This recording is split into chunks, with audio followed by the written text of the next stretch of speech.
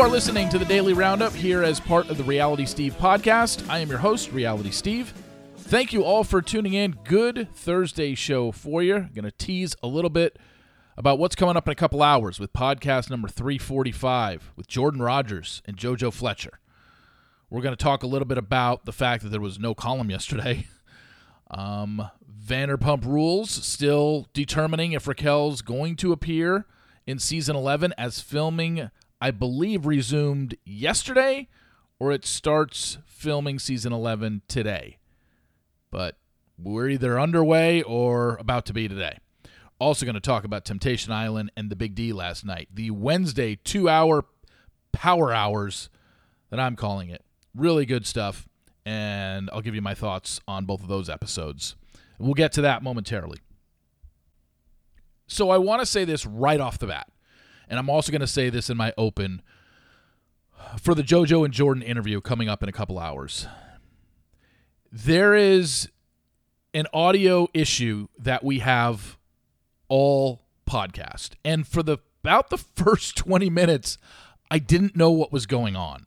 And then I realized it about halfway through why what was happening. And it's this. This interview was recorded on Tuesday, but it was recorded through a third party. Basically, their PR team called me up and said, "You ready for JoJo and Jordan?" I say, "Yes," and they patched them through. And then that middle party just goes on mute during the whole episode. The problem is because I didn't call Jordan or JoJo directly or they didn't call me directly, there is a delay. So every time I asked something, for the first 20 minutes, every time I asked something, it took about 2 seconds before one of them answered. And I'm like, did I not ask a good question? Did I not direct my question at somebody? Because I know I did. I said, "Hey, Jordan, what do you think of this?" Or, "Hey, JoJo, what do you think of this?" And it was taking almost like there's a good beat there. You'll hear it. Trust me. And look, I've been doing podcasts for, 7 years now. And when you talk to somebody, you're just talking to somebody on a podcast, you get a direct response. Very few times has this happened. I think it happened with Mark Wahlberg early on when I was doing Temptation Island interviews because it was the same thing. The PR people at NBC Universal would call me up and then connect Mark to me. And I think it happened back then too. But if this is podcast 345 today, I don't think it's happened more than 5 times in 345 podcasts. But I didn't realize what was happening. I didn't understand. And I couldn't do anything. And then we're halfway through, and I'm like, oh, they're hearing me on delay. So it's not like they were waiting or they didn't know what to say, because that's what I was thinking. But yeah, it got on my nerves. Just as a podcast guy, it got on my nerves. And it's no fault. It's not their fault. But just audio-wise, it got on my nerves, and I hope it doesn't ruin it for you guys. But just know, every time I'm done asking them a question, there's probably 2 seconds of dead air, and it's just the way it was recorded. I didn't want to tinker with it. I didn't want to go in. I just wanted to lay it out for you up front, so you know. That's why you hear that dead air right in the beginning of every question, or right at the end of my question and them talking, because for whatever reason, well, that's the reason. They were not a direct phone call to me. It was a second person's phone call, so they're hearing me on delay. So you hear me end the question, but they're not hearing my end of a question until 1 or 2 seconds later, and then they speak. So just keep that in mind. I hope it doesn't make it unlistenable for you, because otherwise it's a great interview. They are very open about the show that they host, the Big D. They also are very open about their relationship, which I asked questions on. Yes, I do address my coverage of them as a couple and of Jordan back in 2016. We go over that. I just think it's a really good interview all around, and so glad I was able to get them on. And even better, after I had them on for an hour, Jordan stayed on just himself for another 45 minutes to record the Sports Daily, which I'm running tomorrow on the Sports Daily. So 45 minutes of excellent college football talk with Jordan Rogers, where we pretty much go over, I think, most of the big storylines heading into the 2023-2024 season. So look for that tomorrow. But yeah, coming out in a couple hours, podcast number 345 with them. It's a great conversation. Just wanted to jump in here also and say there was no reader emails yesterday. One, I didn't have enough. And two, there just wasn't enough to put out there otherwise in terms of news. So I should have sent out a tweet. That's my mistake. I should have sent out a tweet and then screenshot the tweet and sent it out on my Instagram stories that there was no column. I apologize for that. We'll be back to reader emails next week. So get those in. So we'll just have more. I think I only had like 3 or 4. So we'll have more for next week. Get those in, steve@realitysteve.com. And they'll just go in next week's reader emails, which should have a good amount, I would assume. But yeah, that was just my mistake of not getting that out there and letting you know that there was not going to be a column. But there will be a column every Wednesday, a reader email column every Wednesday. So don't fret. So a story came out 2 days ago that Raquel Leviss hasn't decided whether or not she's going to return for Vanderpump Rules Season 11, which began filming. As I read this article, it did begin filming yesterday. So Season 11 is underway. Raquel is currently in talks about returning for the next season of Vanderpump Rules. However, she hasn't decided whether or not she wants to come back to the show. Clearly, she's not going to be in the beginning of the season because they started filming yesterday. She's not a part of it. I'm telling you right now, there is 0 chance we never see Raquel again on Vanderpump Rules. Come on now. It's the biggest thing that's ever happened to this show. Like, Scandival is huge. Now, as I've been saying this whole time while she's been in rehab in Arizona, do I think she's going to be a regular ever again on this show? No. But don't tell me she's never showing up on this show again. She's absolutely going to. If she was never going to, she would have already said. She would have already made her mind up and said, never going back. No. Or the show would say, never having her on. No. Clearly the show wants her on. I mean, they're in the ratings business. Remember, we went all over this back when Bachelor Data put out the ratings for Vanderpump Rules. As a guy who had never watched any season of Vanderpump Rules, and I saw that season 9 of Vanderpump Rules, not one episode even got 1 million viewers, and most of them, if not all of them, got less than 750,000 viewers, and season 10 was shaping up the same way with the first 4 episodes until the Scandival broke, and all of a sudden the episodes started gaining in ratings. And again, I'm not going to say that this was a conspiracy and it was done on purpose, but don't tell me that Scandival didn't breathe life into a dying franchise, because it did. Period. End of story. All you got to do is go look at the ratings. Nobody was watching this show. Less than 1 million people a week. I don't say nobody, but certainly they had their diehard fans. But by the time the finale rolled around, they're getting over 2 million an episode when they were only getting less than 750 for every episode in the season before. Clearly, Scandival shot some life into that franchise. So you can't just ditch her and never put her on again. And I don't think she, just based on the limited information I have about Raquel and know about Raquel, just hearing what people have said about her, she's kind of addicted to the spotlight. I don't know. Maybe rehab's going to change her. Maybe rehab is going to tell her, you should never go back on that show because it is not good for your mental health. Again, it's not going to be a series regular again. She'll never get back to that point. I don't think. But an appearance here and there? Hell, I could possibly see the whole season 11. She's never showing up until the finale. And then it leads into season 12 or something like that. But yeah, I totally don't think we've seen the last of her. Just right now, she's not going to be in the beginning of the season. So what are the storylines that are going to take over? I mean, outside of Ariana and Sandoval, who clearly aren't a couple, who clearly don't speak, she has said, I am not going to film with that guy.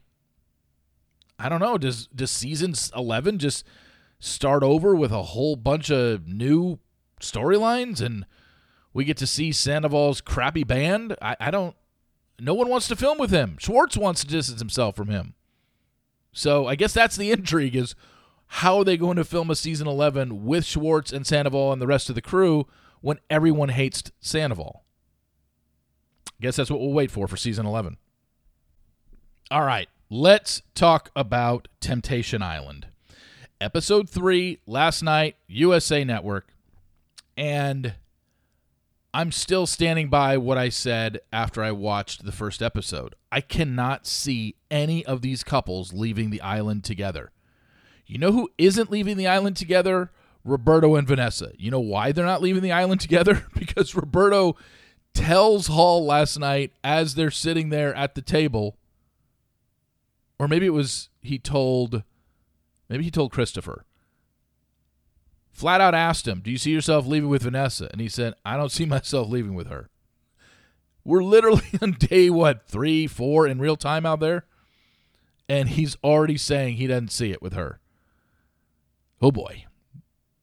Yeah, there's no way, especially knowing the way that she is. And clearly that clip was shown to her at Bonfire, which we'll get to, but come on now. I really don't think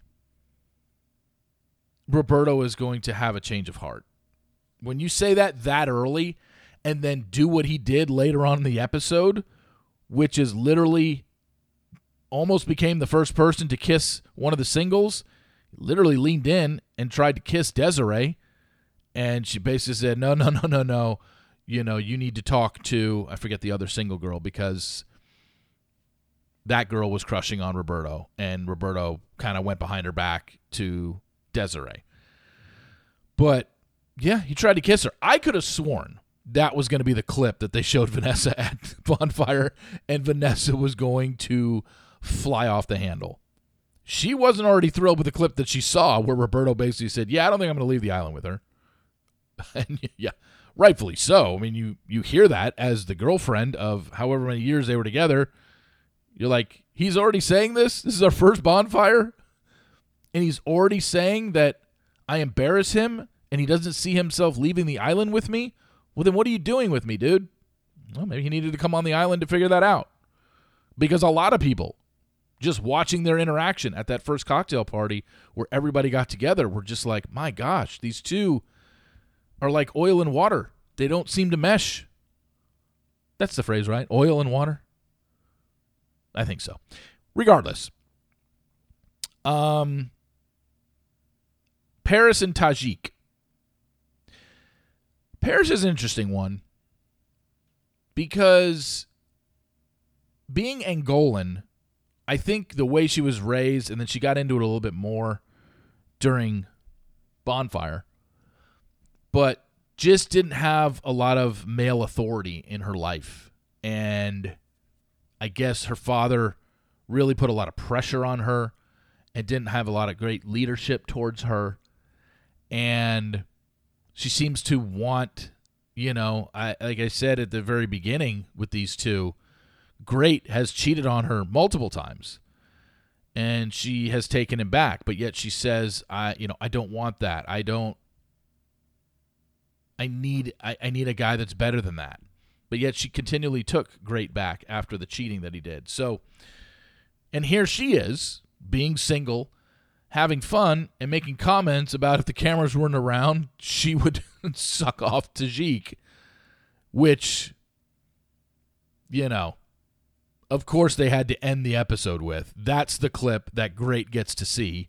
The other guys are freaking out. Great is shaking his head, and then we get the rolling credits. And I'm like, oh, come on. I do not know. I do not watch the episodes early for Temptation Island. I did the first episode. And if I do going forward, if I contact the PR, I would only get one episode early. I'd be able to watch it like on Monday or Tuesday on a screener. That's it.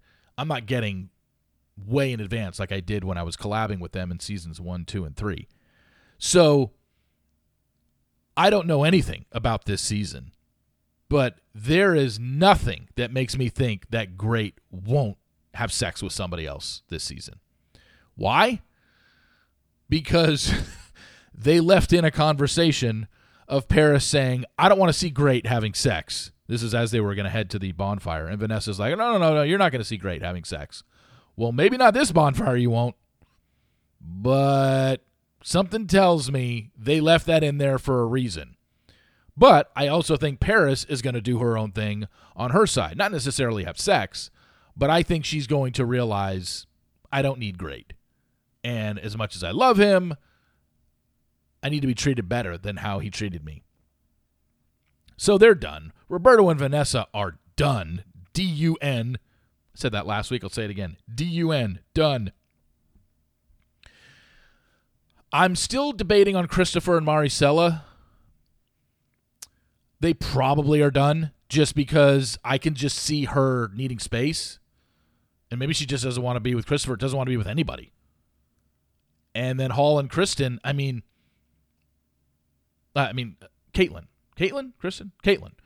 Hall and Caitlin, you're just like, you see the clips last night, you're just like, how are these two staying together?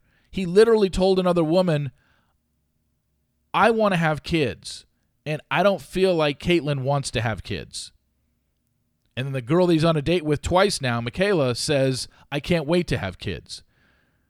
And then when confronted at Bonfire about it, Caitlin says, I'm not ready to have kids. I'm 3 or 4 years away. So,